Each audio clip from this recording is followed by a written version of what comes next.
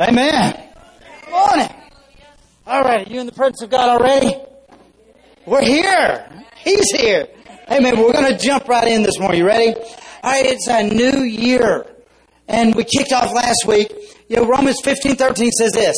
Now the God of hope fill you full with all joy and peace in believing, that you may abound in hope through the power of the Holy Spirit and the Holy Ghost. Now let me read you the rest of that chapter here. And this is what I believe the mandate on me is from the Lord right now during this season we're preaching. It says, in Romans 15, verse 13, it says, now may the God of hope fill you with all the joy and peace as you trust in Him, so that you may overflow with hope by the power of the Holy Spirit. In verse 14, it says, I myself am convinced, my brothers and sisters, that you yourself are full of goodness, filled with the knowledge and competent instructing one another.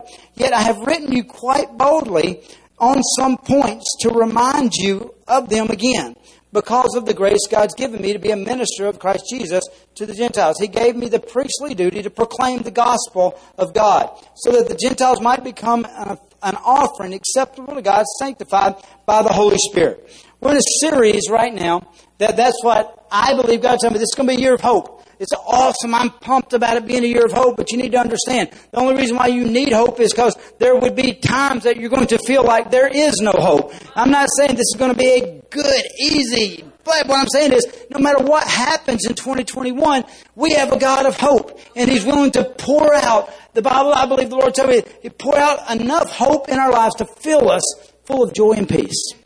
So I'm pumped about this year. I have no idea what's going to happen this year. I have no idea what the enemy's going to bring about, but I can promise you this. The devil's always laying plots for your life. You can count on it. You get out of bed, the devil's plotting. You know any plotters? I know a lot of plotters in my life. It's like they get out of bed and all they can do is think of ways to take from you, get you, hurt you. I mean, they're plotters. And you need to understand, that's what the devil is. He is a plotter. He's been up way before you this morning trying to figure out a way to plot for you, set traps, snares, figure out ways to get you upset, get you mad, get you, bothered, get you depressed, get you offended. He's been doing all of these things all morning long. He's a plotter. But you need to understand this too. God is a planner.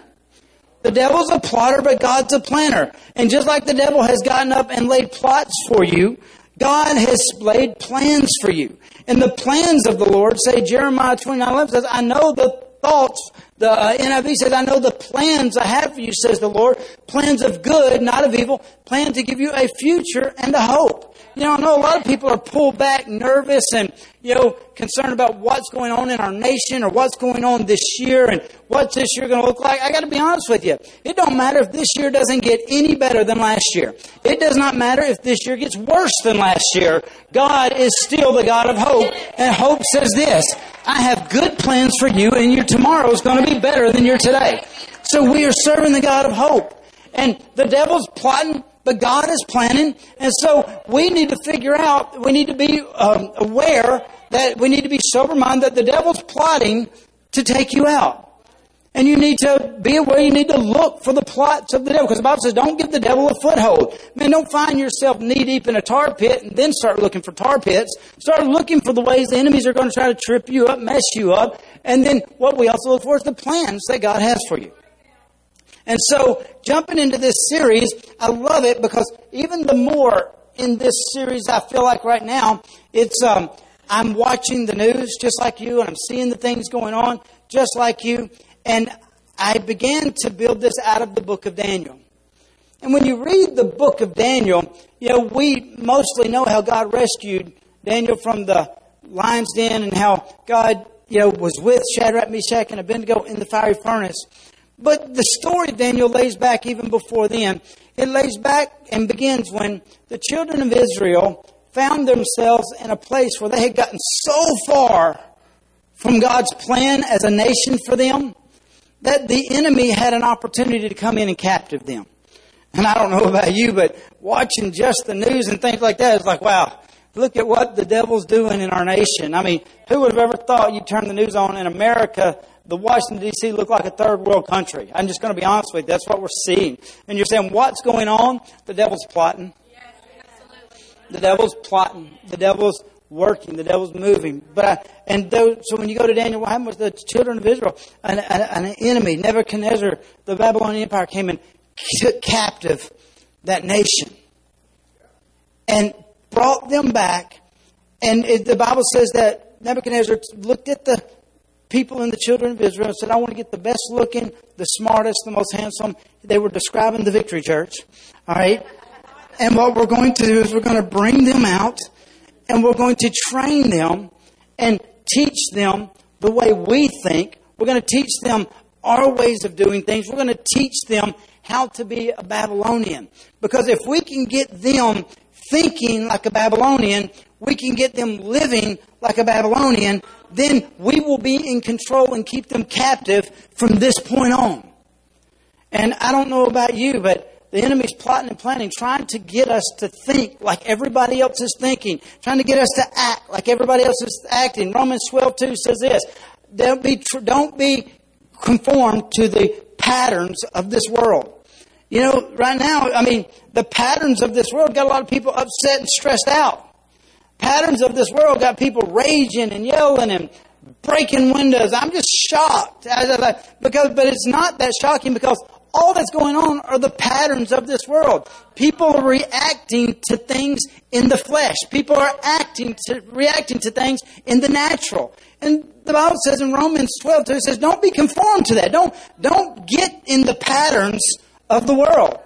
But it says, be ye transformed by the renewing of your mind. There's a different way that we're to go through this. And I'm so thankful that like there in Daniel, when the Babylonian Empire came and took over the children of Israel and it brought them into captivity, they decided that they were going to change the way they think and change the way they act, because if they could, then they could be in control of them from that point on. There was one that says, you know what? I can't let this happen. And in Daniel chapter 1, verse 8, when we pick up the story of Daniel and the nation of Israel being in a mess, and a foreign entity, a foreign enemy had come and tried to take it over and change who they were, Daniel said this. He said, I have resolved. So we're in a series right now. I believe this is going to be here. God's going to offer more hope than we've ever been offered before. That also means this. We're going to need it. We're going to need it. But the thing about it is, hope is what we need to be able to turn it into faith so we can get evidence. And so we're going to see the promises of God come about too. We talked about that last week, but coming into this year, we're going to need to know that there are certain things we're going to have to come to resolve with. Daniel was able to turn the course and the direction of that nation. Because in Daniel chapter 1, verse 8, before he got to the lion's den to need to make a decision, he had already made the decisions in Daniel chapter 1. If you wait till you face something this year to build some resolves in your life, then you're going to find yourself in a situation where you're not going to be able to find the resolve inside you.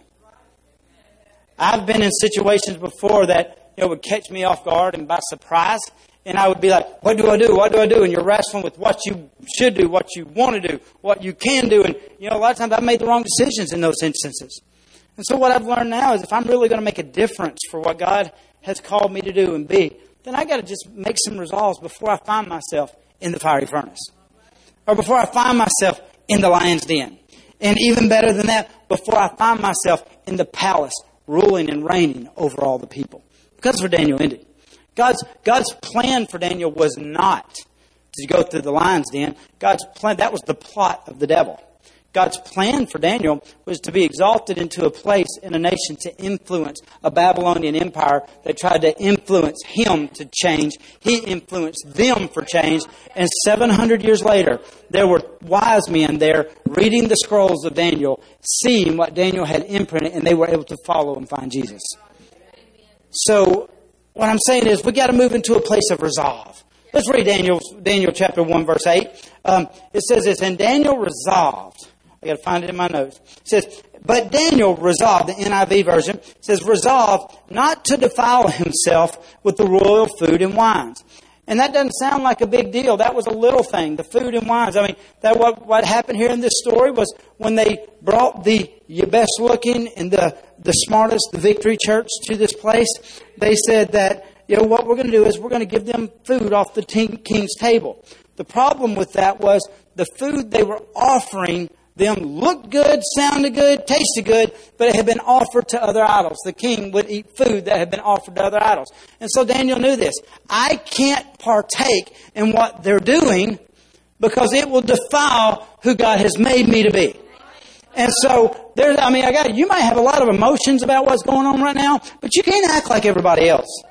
You may want to respond. I got to be honest with you. There's times that I've had to keep my mouth shut and my fingers off of the Facebook keyboard because it would defile myself. I'm just going to be. That's honest. And so you got to make decisions. I'm just not going to do what other people do. We can't do what other people say. We can't be what other people are because we're different. I'm called by God. I'm anointed to make a difference. And so Daniel knew that. And he said, I resolve not to defile myself. Now, let me tell you the blessing that comes out of resolve. I love it. It says, so he asked the chief official for permission. I love the fact that he understood authority. I'm not saying, I got to be honest with you. My jaw dropped when I saw people not honoring authority of our capital this week. I'm just going to be honest with you. Busting out congressmen. You know what would have been such more effective than people breaking windows and crushing doors if people would have just got on their knees. And it's just like that. I'm going to try not to go. I'm going to resolve. I'm not going to go political. All right, but it says, chief of it he went and asked permission not to defile himself. And then look what verse 9 says. It says, and now God calls the official to show favor and compassion to Daniel. I want you to know something. There's nobody too big, too strong, and too high of an authority God can't change and move on their heart. Your boss does not make enough money to keep God from being able to touch and change him if he knew to. There's nobody that can stop you from getting the favor of God when you resolve to live a life that is pleasing unto God. And so Daniel says, I'm resolved. Even before he got to the lion's den, even before he got in that mess, I'm just going to make some resolutions here. I'm going to make some decisions here. I'm going to make some resolves here. I'm going to make some determinations here. That this is what I'm going to do. You got to make your decisions before you get there. And so, in the first of this year, we're making some resolutions and some resolves. We're calling it from now on. Because we're not going to allow what we've done in the past to affect where we're going in the future from now on. Now, there was a saying that used to be, y'all remember it, it's uncool now, but YOLO. You remember YOLO? Remember what YOLO meant? You only live once. YOLO. We're only going to live once. Yeah, you remember they had T-shirts and all the young cool people said it? I always thought that's so stupid. Because when I first heard it, I thought they were talking about Frollo, the yogurt stuff. But it means you only live once. But that's not true.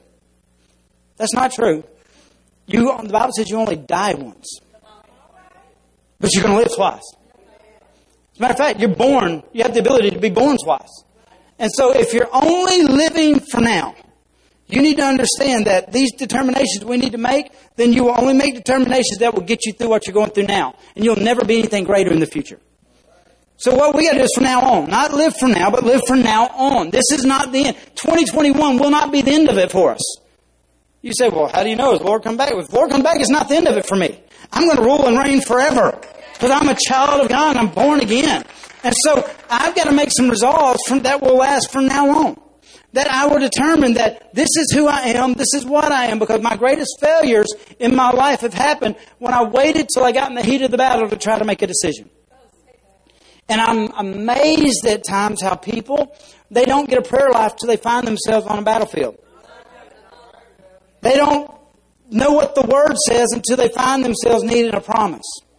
But you understand, if you will, from now on, make these resolutions in our lives as a church, this year will be the greatest year you've ever had. Tomorrow will be better than you've ever seen. And so you just have to decide, I'm going to resolve some things here and now before I get too deep in this year that I spend the rest of the year cleaning up the mess that I made behind me. Amen?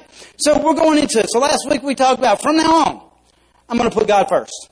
And so that's where we are right now as a church. We have made the decision to put God first. And we talked about 4 ways to do it. One, we put God first of our year. So right now we're in the middle of our 21-day fast. We are fasting not because we're trying to lose weight, like Pastor George says. You may not see that happen on some of us. Amen. But no, I hope it happens on me. Or maybe because that's just a byproduct of getting closer to God. Hopefully I'm going to drop some weight. But we're taking the first 21 days and saying, God, we want to be closer to you. And you say, well, how does prayer and fasting do that? Well, the Bible says that Jesus was on his way to Jerusalem, and a father come running up to Jesus and said, hey, Jesus, I need your help. I've got a son that is oppressed. If he gets by the fire, he'll throw himself in it. If he gets by the water, he throws himself in it. There's no one can deliver him. Even your disciples cast out the devil, and it didn't help. And Jesus looked at him and made this statement. He said, you wicked and perverse generation. That's hard words. I mean, you think, Jesus, what? That's rude. But Jesus said, you wicked and perverse. What is wickedness and perverse? Wickedness is being too far from God. And perverse is being too connected to the world. He said, you're too far from God. Why could they not cast out this kid? Why could they not see this miracle happen? Why could God not use your disciples that walked with Jesus and told you to deliver this kid? We know it's the will of God that he be free. Why can't it happen? Because he said they were wicked and perverse. They were too far from God and too connected to the world. And then Jesus makes this statement. He said, some miracles only come about by prayer and fasting. Do you know what prayer and fasting is? Prayer is you connecting to God, and fasting is you separating from the world. And so he said, when you get closer to God and you push the flesh further away, what happens is it positions you into a place that you can have miracles and be used by God in ways. Because this wasn't about the boy getting delivered. Jesus set him free. It was about God being able to use disciples effectively. And as a church, we had to say, God, this year, from now on, God's going to be first. So we're going to give him first of our year. We're fasting. If you hadn't got in on the fast, I want to encourage you, get in on the fast. I'm not going to go through the ways of fast. We did that last week. But find something to push away. Because if you push that away, you're disconnecting yourself for a season to get closer to God. And you're going to be facing something this year. You're going to need a miracle of God in your life, or someone in your family, or someone that you love is going to need you to be anointed enough by God, close enough to God, and separated far enough from the world for you to be effective in their lives. So we're putting God first in our fast. Then we talked about putting God first in our months.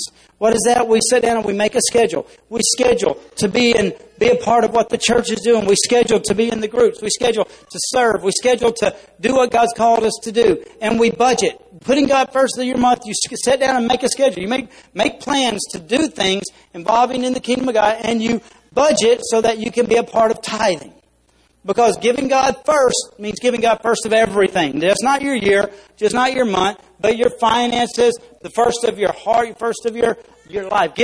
God is the first of everything. And the way you make God the first, you give God the first of everything. Then we talked about how we're giving God the first of our week.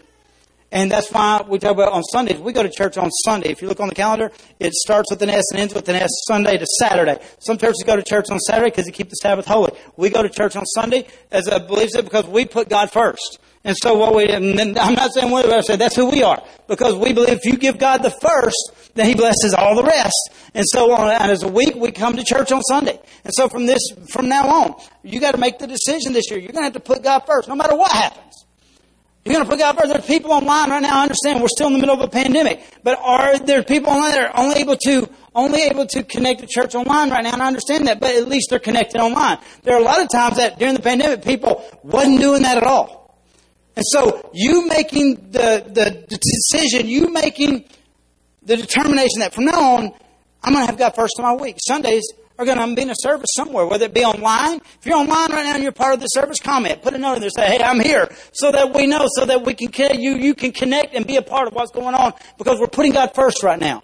And by putting God first right now, by you even being here, you're giving God permission to bless the rest. It says, seek ye first the kingdom of God. All these other things will be added to you. One translation says, as well. Man, that's awesome. And so then we've talked about giving God the first of your day. The first thing you do in the day. Go spiritual before you go social, or go spiritual before you go digital. Read the Word. Praise. Pray. He's got to be first. Because a lot of times we get so busy doing what we do, it'll be lunch before we hit our first major hurdle or headache. And then we start crying out to God for mercy. And there's a difference from praying from the seat of mercy, which is always available, and praying from the seat of grace, which is always powerful. And I've lived a life, a lot of times, where I've had to cry out for God's mercy constantly. But then I've learned that that's not the position I have to stay in. I can move to where I cry out to God before I need mercy, and I get grace to function when I need the mercy. I have the power to withstand. And so we give God the first of our day. Now, I'm going to jump through. Last week I told you it was pretty simple last week, but we're going to go into a lot of heavier stuff this week, because I got to get to where we're going to be next week. I'm excited about next week. I want to jump there, but we got to go through these things first, okay? So just like in Psalms 37:23, it says this: the steps of the righteous man are ordered by the Lord. God's plans for your life are steps. He puts it in steps. And what he says is, as you take a step, it releases God to be able to do a work on that step. And then as you take a step, it releases God to do work at that level. And we talked about last week the rich young ruler that came and said, good teacher, what must I do? And he said, all right, well, first I want you to keep the 10 Commandments. I want you to work on getting your life cleaned up. And he said, I can do that. Yeah, I've been doing that since I was a kid. All right, you got that step conquered. Now I want you to give away all your money to the poor. Now that sounds tough. And people, I think, at that moment, think that's when the rich young ruler turned around and left. And I don't believe that was the step that caused him to leave. I believe the Bible says, he says, give away all your money to the poor. I believe he was a businessman. I believe he understood the principle of investment. He understood the principles of sowing and reaping. He understood, man, you can't plant a seed without reaping a harvest. I believe he understood all that. But then God gave him another step. I never saw this before till this year. And God said, see, there's another step. He says, give away all your money to the poor. And God said, and follow me. There was another step there. And I believe when he had to give up his way of doing things, give up the life and the reputation that he had built, and give up everything that he wanted to do, the Bible says he walked away sad. There's steps. And the cool thing about it is we get to choose at what step we quit. Or we get to choose, are we going to climb to the levels that God is calling us to climb up to? I've just made the decision this year. I'm not sitting on this step. I'm going to keep stepping. I'm going to keep stepping. And check out there, the Bible says God's going to keep ordering. And He's going to keep ordering. You know, what does ordering mean? Ordering means, number one, order means in the right position or in the right systematic order. There are step 1, step 2, step 2, step 3. There's ordering as in, also like I can get online and I can order something from Amazon. In other words, my desires thing, He starts putting them in place in my future. I can order, I can get online. I just did it with Sister Gracie. A while ago, we got an order copy or adding paper, and it said in 2 days this thing's going to be here. So we're pumped. The God is, as you begin to take those steps, God orders things in your future that will show up for you as you walk that way. But then there's this. There's the order as in commandment. And just like here, Daniel said, I have determined. I'm not going to defile myself. I made decisions before. The Bible says then God moved on the heart of the chief and gave him favor. God's ordering things. Like say, right now that step may not even exist for your promotion. That next thing that you're going to go out of after. But the minute you take your step, God orders and says, get under His foot. Boom. Get under His foot. Boom. He commands things to begin to move on your behalf. I tell you, I'm pumped this year. But that means we got to take steps. We're going to have to be able to take steps. And so, we talked about last week, putting God first is the first step this year. Here at the church, a lot of people always want to know what our vision, what steps we believe that God's called us to. Our steps, number one, is this, that you meet God. We believe that we're a church where people should be able to come and meet God. That's what we do here on the weekends. That's what Sunday services are designed for. That's what Wednesday nights are designed for. Is that when people come into this church, they have an encounter with God. That's why the lights are.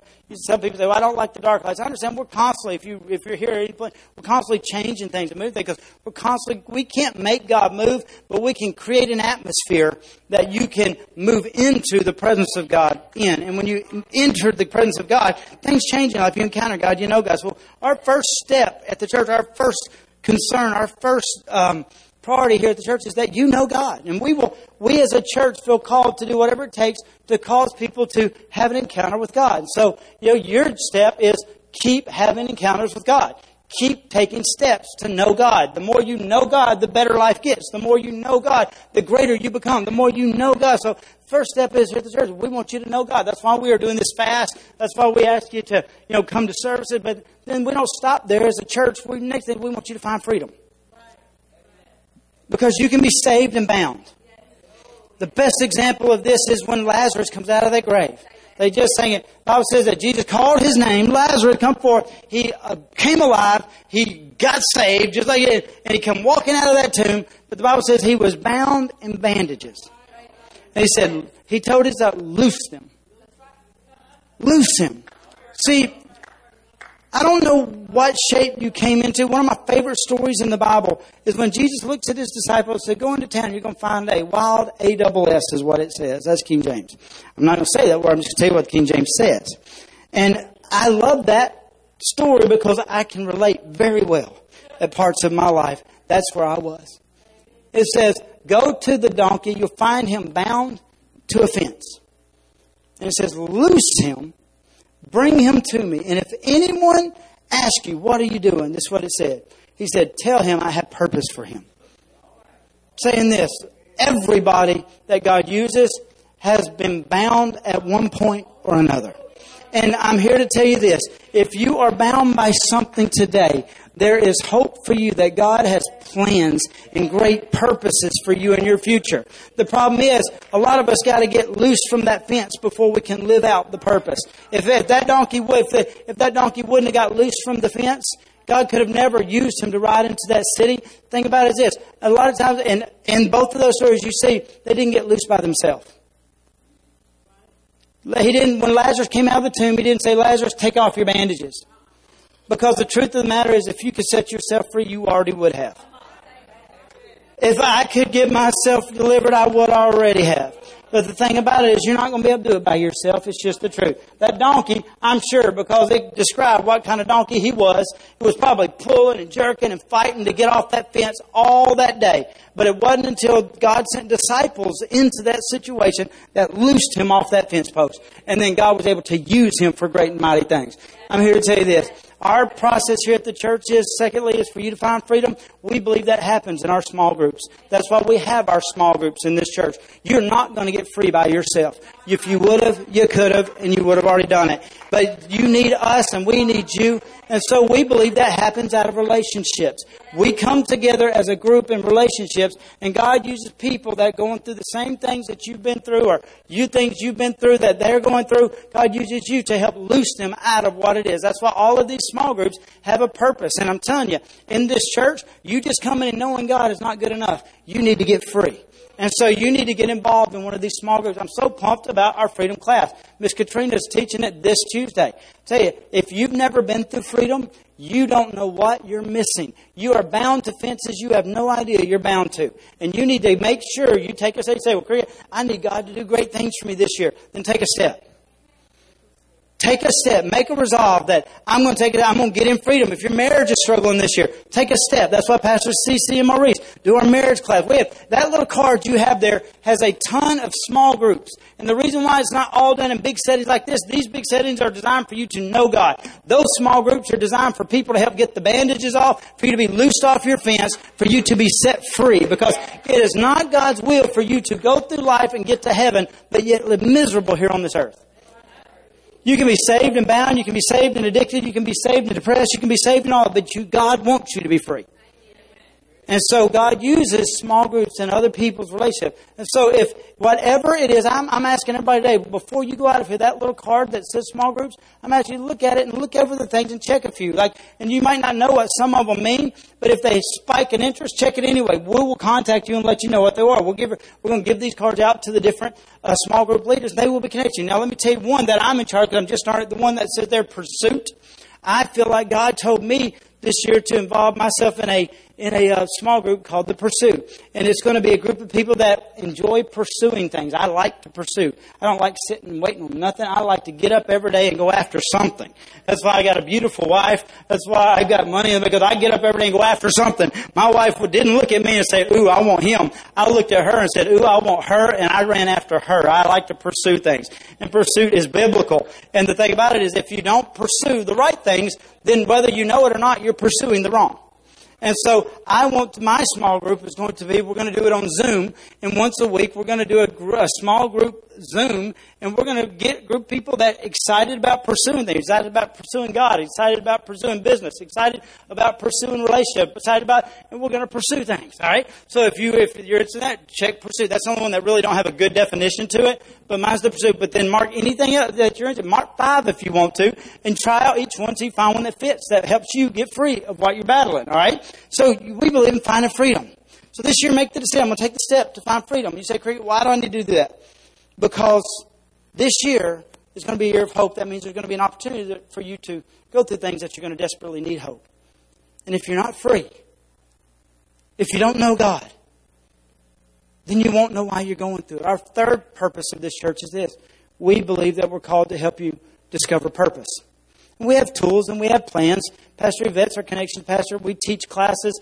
We actually, where you go in and we figure out what your shape is, on how God made you, your past experiences, your spiritual gifts, and all of that. And we help find what God, because we believe that your purpose don't come from the outside in, it comes from the inside out. God made you for something. And most of the people go through their entire life not knowing what that is. What a shame, what a waste that is. But we believe you can know what it is now and start walking in it now. And so we as a church, we want you to find your purpose. And then fourthly, we believe we're called to make a difference. Get in, serve, be a part of what God's doing through this church. Now, I say all that to say this. A lot of times you can get these things out of order.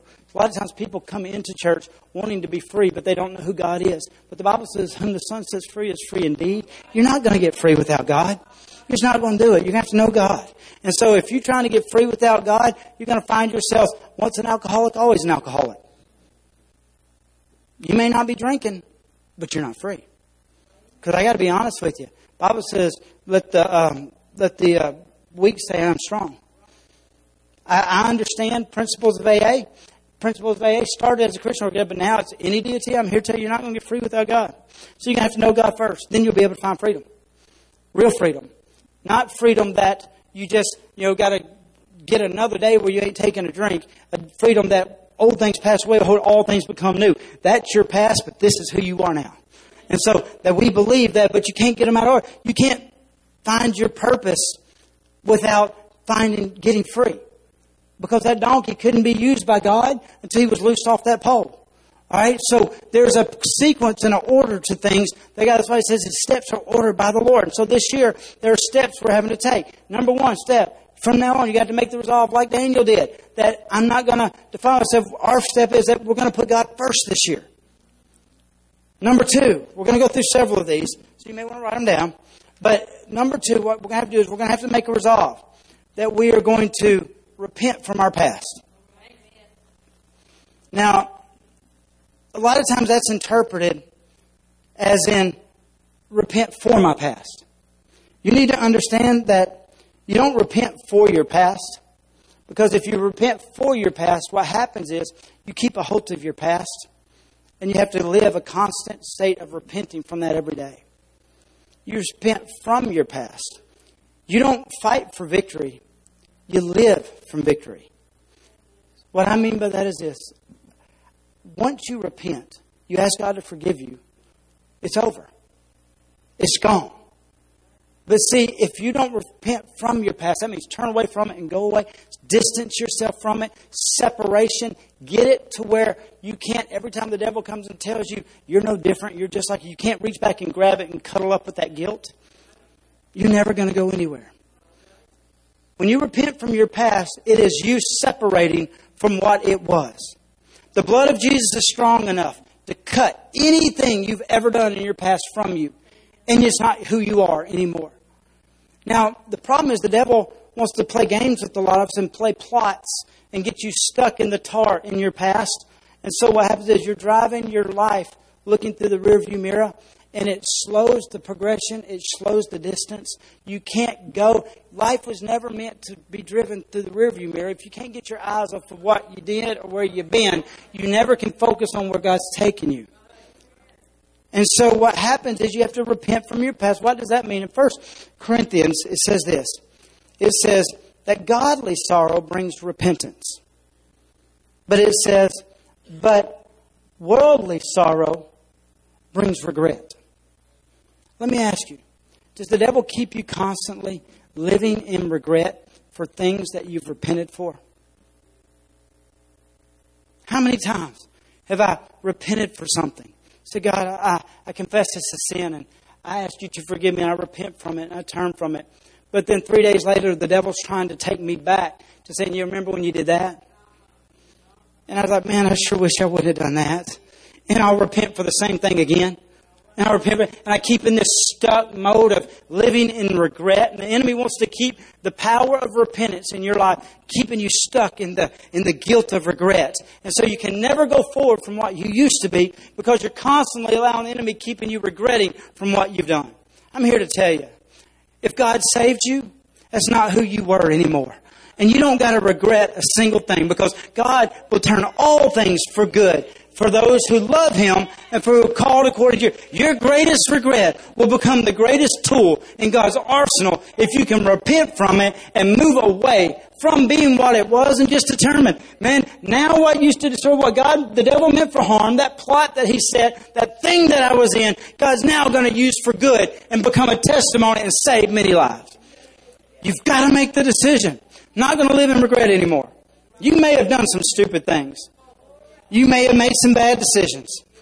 But you repent from them and you let God begin to use what the enemy tried to get you stuck in. Amen? So number one, I put God first. Number two, I will move to a place, I will repent from my past. Number three, I will renew my mind. Now, the Bible says in Romans 12:2, it says that don't be conformed to the patterns of this world. It says, but be ye transformed by the renewing of your mind.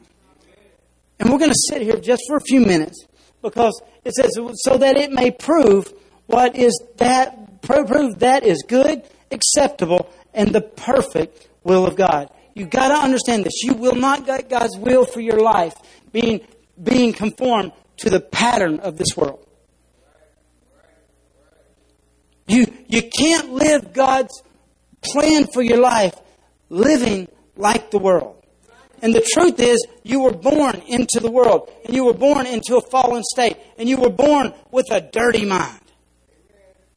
And usually when you're talking about renewing your mind, people are like, oh, Christians just want to brainwash you. You don't know how lucky you are that I'm standing up here today and God has washed my brain. Because you don't know the filth, the trash, the things I had in it. Anybody in here wouldn't be my friend if my brain hadn't been washed. And it gets washed more and more every day. And so this is the thing. You're going to have to decide that it's okay to change the way you've always been. Now see, you don't renew your mind by changing your mind. Because if that could be done, you could change your mind all the time. You have to renew your mind by taking out what's in it and replacing what was there with the truth. See, from the very beginning, God has laid plots on your behalf. The devil has laid plots on your behalf.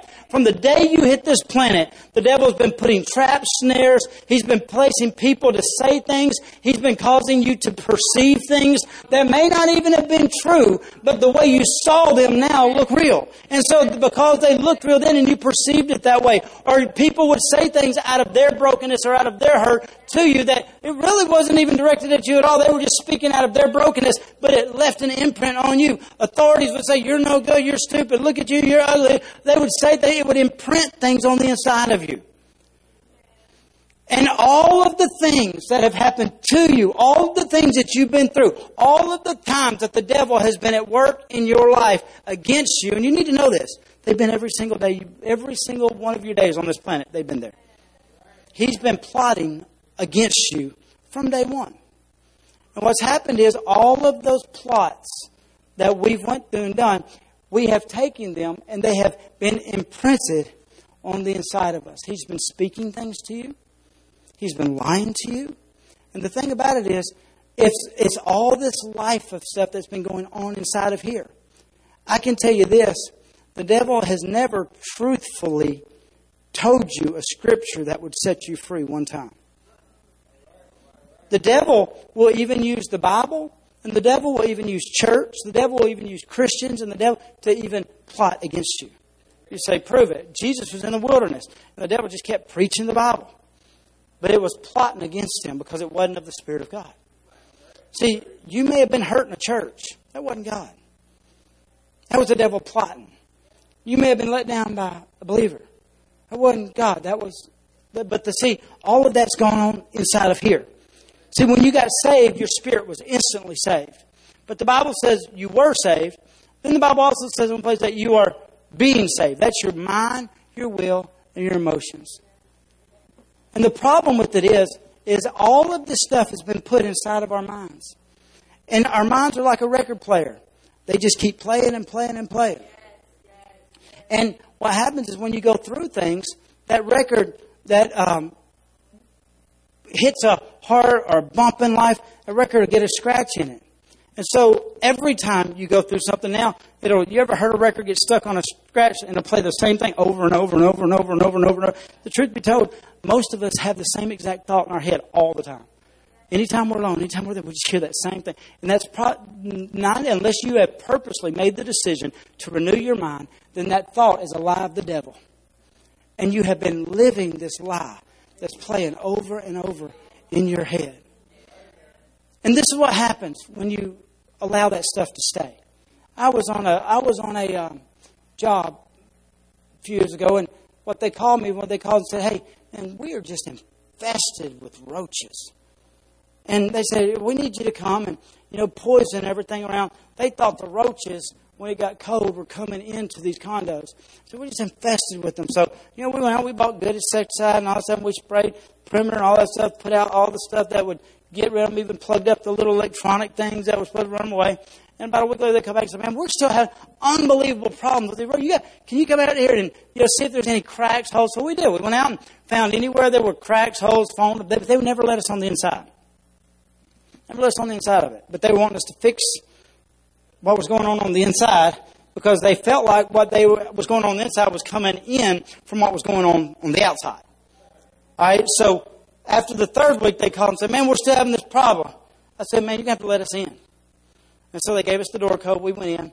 You would not imagine the trash that was in that place. There was dirty dishes and old nasty food. And it was nasty in there. And that's what I told them. I said, guys, this is not an outside bug coming in problem.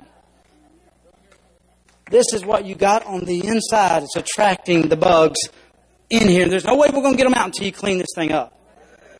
And the truth of the matter is, everything you're battling today from the enemy is not an outside problem. I have a friend several years ago, before I was married, I flew out to Portland, Oregon to do a TBN show with a couple of ministers. And when I got there, I got to meet a really cool pastor. His name is Kevin Gerald. He had just put out a book called Mind Monsters. And they gave us one. We got to read it. It was an amazing thing. The principle of this book is the monsters that you fight in your mind, the fear, the anxiety, the negative thoughts, the bad emotion, all that. It's monsters, that come from the enemy. but they're attracted to something. There has to be a food source for the monsters to come and eat on. And what happens is when we don't move and discipline ourselves to the place to renew our minds, what happens is we keep trying to shut the doors on the outside. But the monsters are so attracted to what we have on the inside, they're going to find a way to get in. And so what we have to make the decision this year is that I'm going to renew my mind. Philippians 4:8 says this. It says, and now, dear brothers and sisters, one final thing. It's a pretty important thing that Paul's telling the church here. He says, now, brothers and sisters, this one final thing. It says, fix your thoughts on what is true. Now, is that the NIV? Go to the NIV. I like the word fix here. Because, see, if you got to fix it, that means there's something broken. And the truth of the matter is, the way the enemy has caused you to perceive the world, the way the enemy has caused you to go through the thing, and the truth is, the devil plotted and put people in your lives that really have hurt you and really have broke you. And really, the devil's been plotting. And the NIV says, finally, brother, whatever things are true, it says, finally, brother, this one last thing, fix your thoughts. No, I'm sorry, it's not. This is the NLT version. It's the NLT, New Living Translation. It says, fix your thoughts. So what that means is, you know how to fix a car? You ever had a car make a noise? And you wanted to ignore it and hope that noise got better? Did it ever? No. It took somebody getting the right tools, putting the right energy, and putting the right time into making that problem right. Something's broken on the inside, and to fix it, it's going to take the right tool. Problem is, a lot of times, we try to take the wrong tools to do that kind of a job. And you know what happens if you use the wrong tool? Bob Hemp, when we went to a Freedom Weekend one time, he says, he saw this family that had a flat, and they got out to fix it. They didn't have their lug wrench, so they borrowed one that was not the same make as model of the car. And so they kept trying to take these tires off and it ended up destroying all the lug nuts to the point they had to take the car, tow it to a shop just to get the tire off. And a lot of times as Christians, we keep trying to fix what's wrong with the wrong tools. And what it does, it ends up causing damage and hurt. And the truth is, God's plan is not for you to try to fix things or pretend they're not there or ignore the realistic of them or just be strong at what God's wanting you to do. He's got the tools. He says, you can fix them. You can fix your thoughts and they will repel the monster.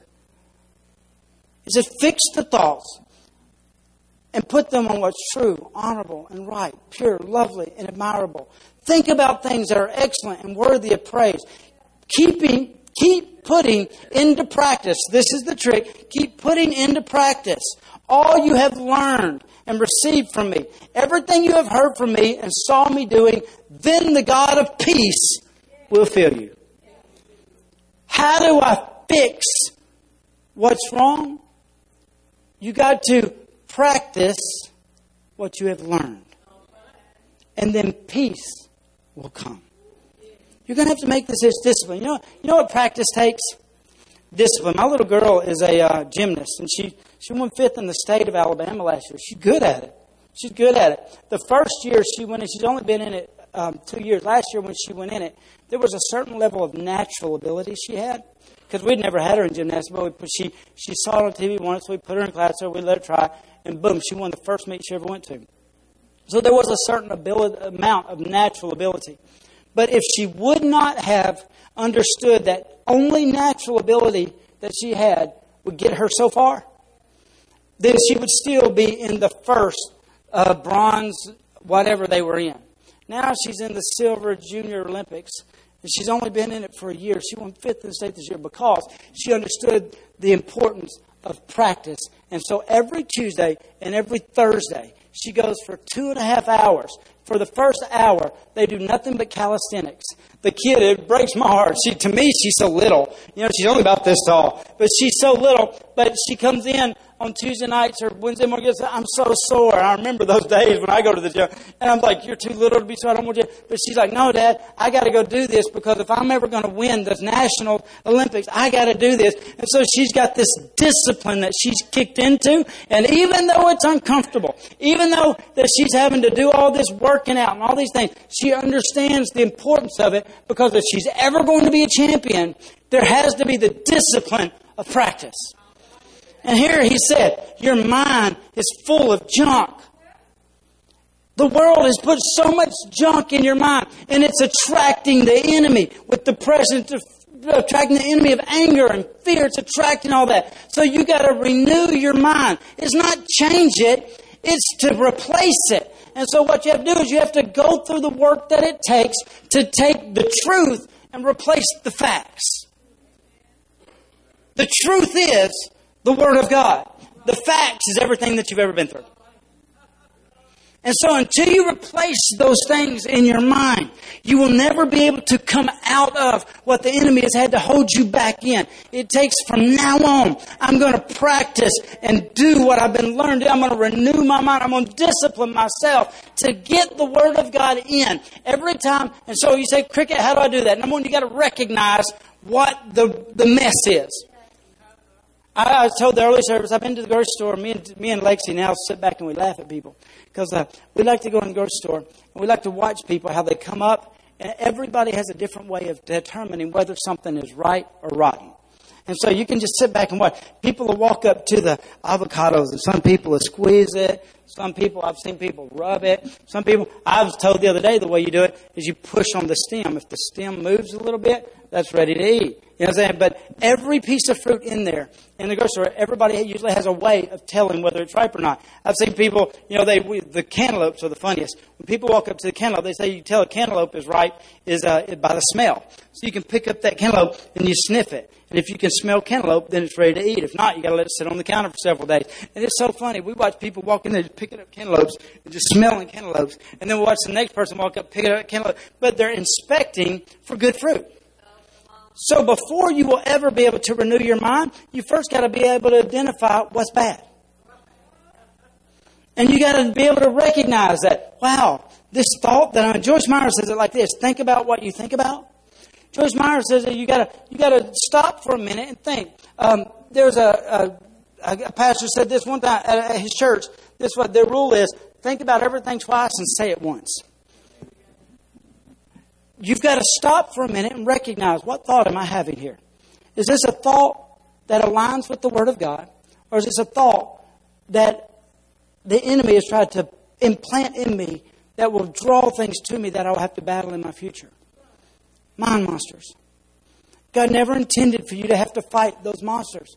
But then He's been plotting on God's plan for you is for you to be more than the conqueror. A lot of people can't even see themselves as being more than a conqueror because they got a lie inside them saying you're never going to conquer anything. You're going to be a loser your whole life. And so they're going to have to take that loser lie, take it out, recognize it, say, wow, God never said I'm a loser. And then find what the Word of God says. I am made more than a conqueror. And you got to put it back in. And then it says you know what practice is? You keep doing the same thing over and over again until it becomes natural. And you got to take that scripture, and every time you have that thought, you have to make yourself think what the Word of God says, not what the facts in your life that have happened. And when you do that enough and enough and enough, it becomes natural. And both can't live there. Both a lie and the truth can't live in the same place. One's going to dominate the other. And so you're going to have to renew your mind. From now on, you have to make the decision. Get up every day and it's going to be a battle. It's going to be tough at first. Lexus last year stayed twice as sore as she does this year. And she was twice as weak as she is this year. She's twice as strong and can do twice as much this year because she spent a year practicing. As you practice and you go through this thing, you say, this year, I'm determined I'm going to renew my mind. I'm going to get up every day and I'm not going to let my thoughts and the things that have happened, because we've got these. Next, when you're by yourself, listen to your head. We say some crazy stuff. What do you think people would think about us if we had to say out loud, it's coming out of one or the other? And every time I open my mouth, it has the power to dictate my future. Words are the most powerful things God has ever given us on this planet. And when we speak God's words, we can move mountains. But the thing about it is most of the time we speak our words, and then we go another level. We speak the same words that the devil implanted in our heads years and years and years ago before we even had a fighting chance. Most of the battles and things you fight in your head happened to you before you were 5. And so you're battling battles. You don't even know you're battling, but you continue to battle them because you keep speaking them. And so until you start tackling what you say and making your mouth line up with God, so let me show you how powerful words are, okay? Close your eyes real quick, everybody. Bow your head. I'm going to say a word. When I say a word, I want you to recognize what's going on. Dog. Mean dog. Big dog. Snoop Dogg. Look at me real quick. How many had pictures change in their head? All right, let me ask you, who saw the same dog 3 times? Who saw 3 different dogs? All right, who saw the word dog? Those are very smart people. 1 in like 50. See you later. Those are your brilliant people. All right, who saw Snoop Dogg? All right, we're going to have an altar call for you in a minute. All right, that's a totally different thought pattern. But what I'm here to see, do you see what you did when you heard a word and you saw a vision? Vision, the visions you have in your life dictate the direction your life will go. That's why the Bible says, my people perish for lack of vision. And so every word that you say, it happens so quickly and you don't have your eyes closed and you're not paying attention to it. But every word that you say, a picture has been drawn in there and your life is following the visions that you're creating. And because we don't understand that, if we don't speak life, we will never get a vision. You keep following the same vision that the negative lies in your mind have been saying. And you're wondering why your marriage is so broken. Because you keep saying my marriage is broken. Let me tell you something else. Your words are so powerful, they will influence other people. You keep calling that husband a loser. Guess what he'll be? You keep speaking about your boss that way. Your words have the power to create vision. And vision is what people will follow. The Bible says this, write it down, make it plain. Take the vision, write it down, make it plain, so that others can run with it. Your vision affects other people. And your words create your vision. And your words that you're creating is causing the people. So my question is this. You need to know other people's words are creating your vision too. Are you letting losers speak into your life? Or are you letting leaders speak into your life? Because there's a difference. You've either got somebody in your life speaking behind you, coaching you on, or you've got somebody standing ahead of you saying, you can't go there. You've got to understand the power of words. And so you're going to have to make the decision this year that you're going to speak life. From now on. I'm going to speak life over my family. I'm going to speak life over my church. You want to know why there's problems in this church that you see? Because you keep telling everybody about them. Just being honest. Your power, your words are speaking vision that are creating realities. You say, well, show me. The Bible says that our tongue is like a rudder. It determines the direction that our life goes. You have the power of life and death in the power of your tongue. So from now on, not only do I got to renew my mind, but I got to change. You say, well, Cricket, how do I do these? You got to get in a small group. You're not going to do it by yourself. Because I got to be honest with you, when I work by myself all day is the days that I struggle with my thoughts and my thinking in my mouth more than any other day. Because I need other. But if I'm beside somebody that is fighting with me, like George said, Pastor George said, he was working with a guy, hit his hand and hollered, praise God. My question would be, what did the guy holler when you wasn't there? And then, because the truth of it, but the thing about it is this, I'm glad he had somebody with him that he didn't, because the truth is, I would probably say a lot of things about we're good behavior modifiers. We are modifiers. We can act good for a long time, but then when you really get in a situation like I can treat Jennifer really good a lot of times and say really sweet things to her. Then we get in an argument, all of a sudden you're just like your mom will come out, and I'm like, did I say that out loud? I was thinking that, but I did not mean to say that out loud. Because when I say what that really means is that shows what's in my head or in my heart. Because the Bible says what's in your heart comes out your mouth. And you might can pretend you're good for a long time, but when it comes out, that's a sign. You need to check that out. Like, whoa, I need to get that renewed. And I got to change by saying that. There are certain things in me and Jennifer's relationship, certain words we're not allowed to say to each other. Why? Because we're not going to speak those visions into who we are. We've made decisions. If the whole world falls apart, we're going to fall together. You're going to have to make decisions. Now, not only do you speak life, this is the last one, I'm done. You You have to make the decision. And this year it will determine. Like I say, next week's going to be a lot lighter. Today's heavy. I told you last week, it's going to seem simple. We're going to get into some deep stuff, and then we'll get into the exciting stuff. This is the last one. This year you're going to have to make the decision to forgive others. If you do not do this year, you're going to find yourself in a spot tied and tethered to a place where God is trying to get you to go on and move from. But you can't because of what you're tied and tethered to. The word offense actually comes from a picture. It's a hook that's hanging on a string and has a bait on it. And that word offense actually is the picture of a snare. Any turkey poachers in here? Any turkey poachers? All right, let me tell you how to poach a turkey. All right, you can go into the woods and take a fishing line and hang it and put corn on it. Now, if you do this, you're going to go to jail. All right, but you put corn on it.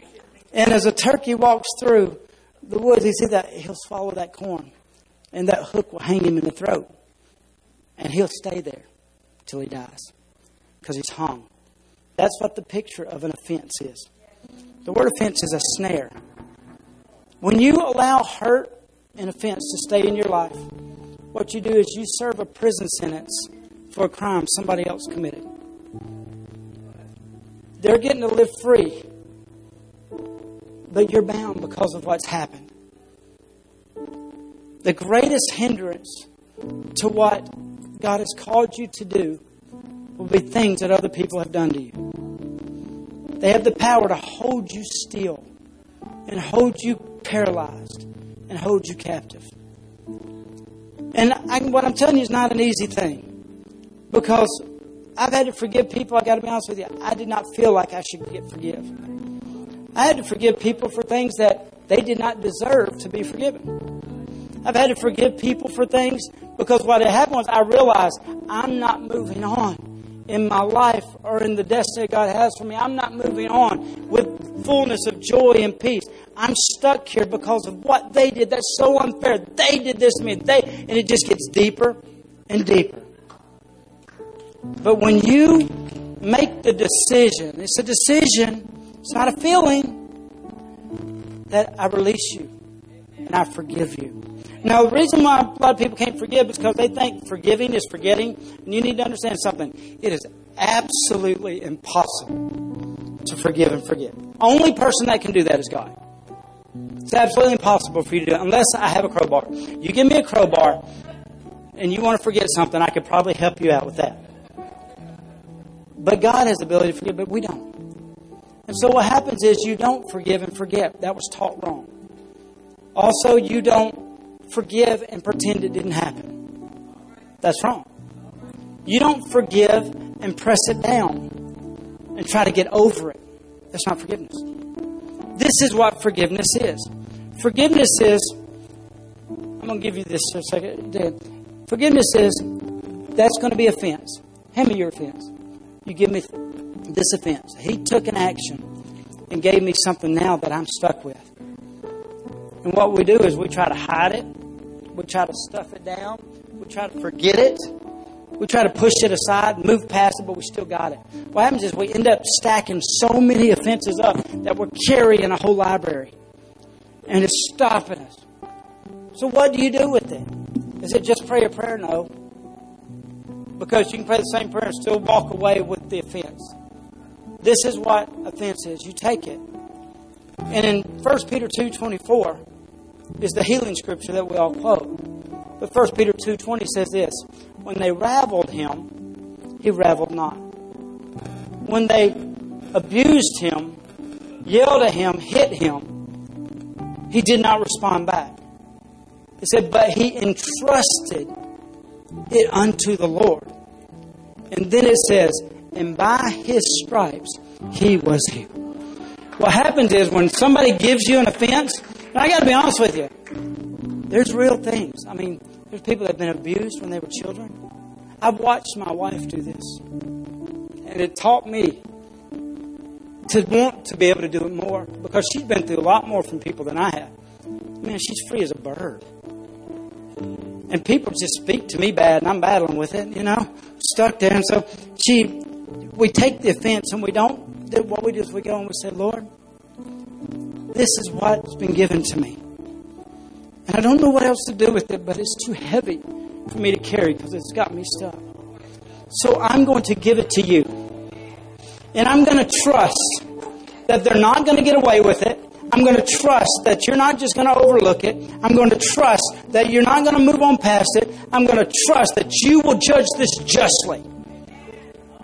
In the same way you have judged me, you will judge that. And then the Bible says, then the stripes that Jesus paid become my healing. And I'm free. Now let me say this. When you tell somebody you want to free, a lot of people think you need to go and apologize to that person. I don't think you do every time. As a matter of fact, there's some people that can't.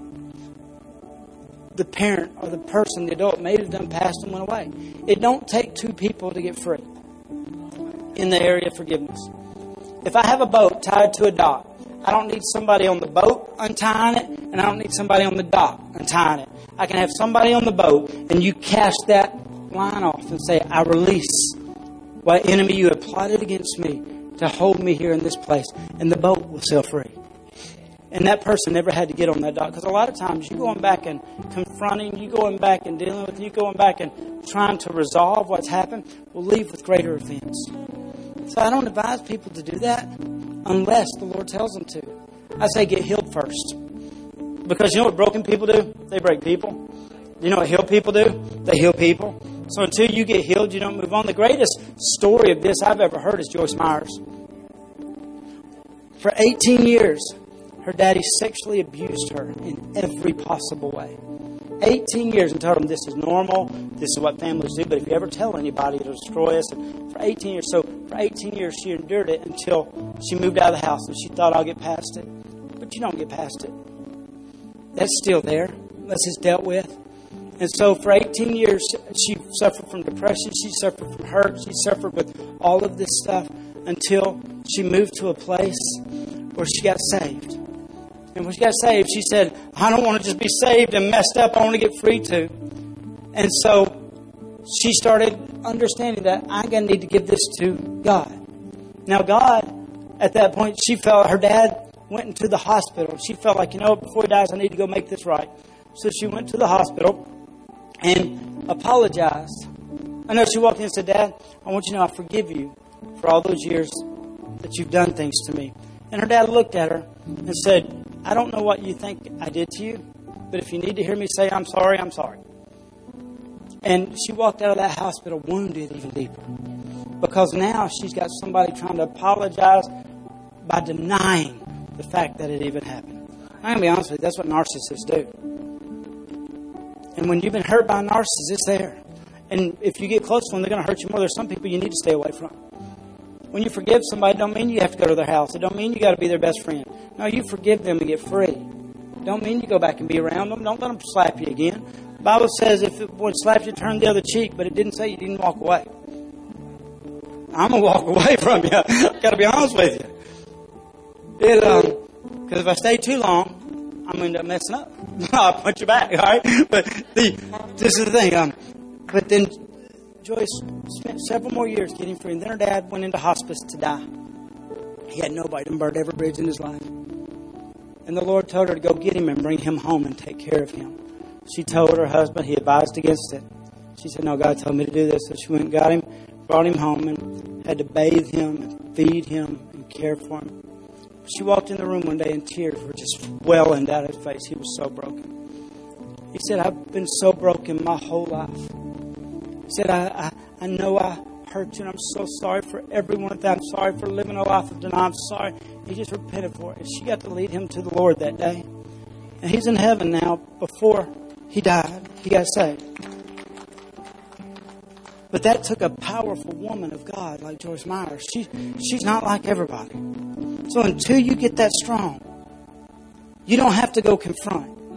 You don't have to go and encounter, but you can cast it over to God and say, God, this is what's been done. And I'm going to give it to you. And I'm going to entrust you to judge it justly. And then you're free. And you can move on. And when the devil comes up and says, hey, but remember when? Hey, I gave that to God. And I'm moving on. Hey, but remember he said, I gave that to God. And God's going to take care of it. And you got to know something. Nobody gets away with anything when it comes to God. You say, well, God hadn't done anything yet. To me either. He's still giving me grace. But there is a day that we're going to stand at the throne of judgment. That's what the Bible says. Nobody gets away with nothing. And God is the judge that judges justly. It says that if you can entrust it to Him. So from now on, this year, you're going to have to make the decision. I'm going to forgive them. I'm going to forgive them. I'm not going to let this hold me here anymore. Because God's got great things for me this year. God's got great things for you this year. And you may be facing lion's dens this year, plots that the enemy lays before you. But God has a plan every time the devil has a plot. And just like God's plan for Daniel was to turn a nation and have wise men seek Jesus, God's got a plan that whatever you face this year, you're going to walk through. And it's going to be for your good and for the glory of God. Amen? Greatest year we've ever lived. But you're going to have to make some decisions. So I want to pray with you real quick. If you're here today and maybe you've never made the decision for Jesus to be your Lord, that's where it starts. Put God first.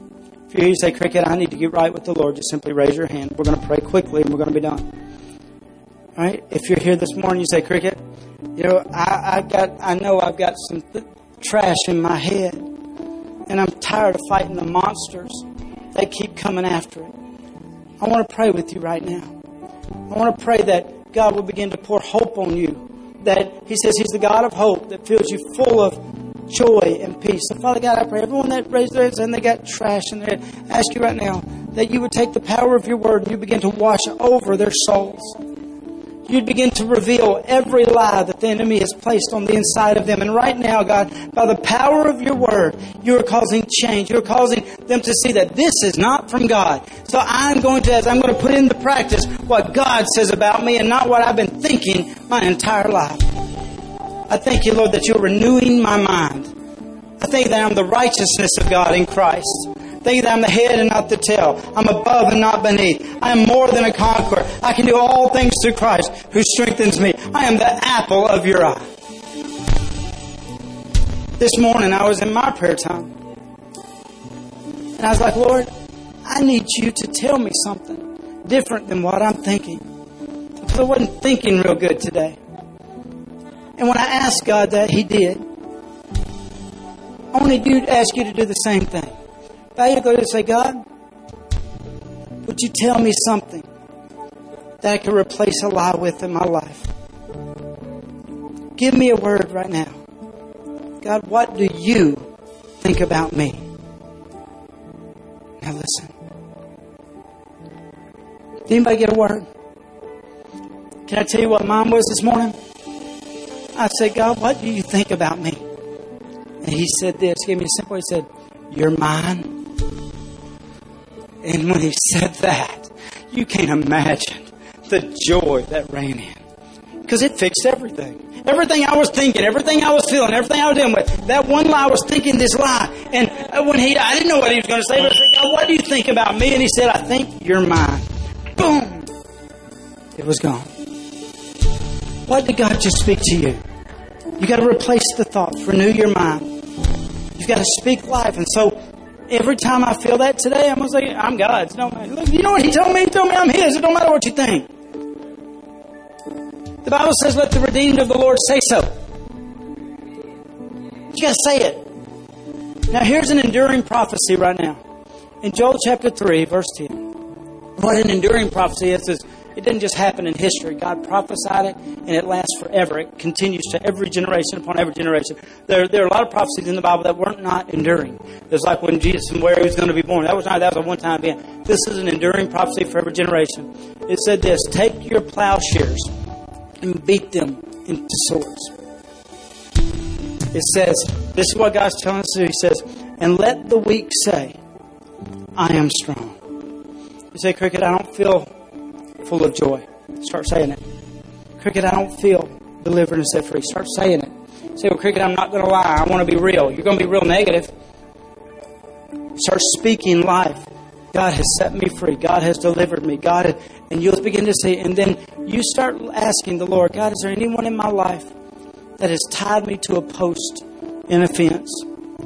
God, I release them into your hands right now. I forgive them and I hand them over to you. I forgive them and I hand them over to you. And God's going to begin to do an amazing thing in your life. God's going to begin to, you take these steps, and God begins to take the steps that you can't take. And I know this. He's the God of hope. He can fill you full of joy and peace. So I pray this over you right now. May God bless you. May God keep you. May He cause His face to shine upon you.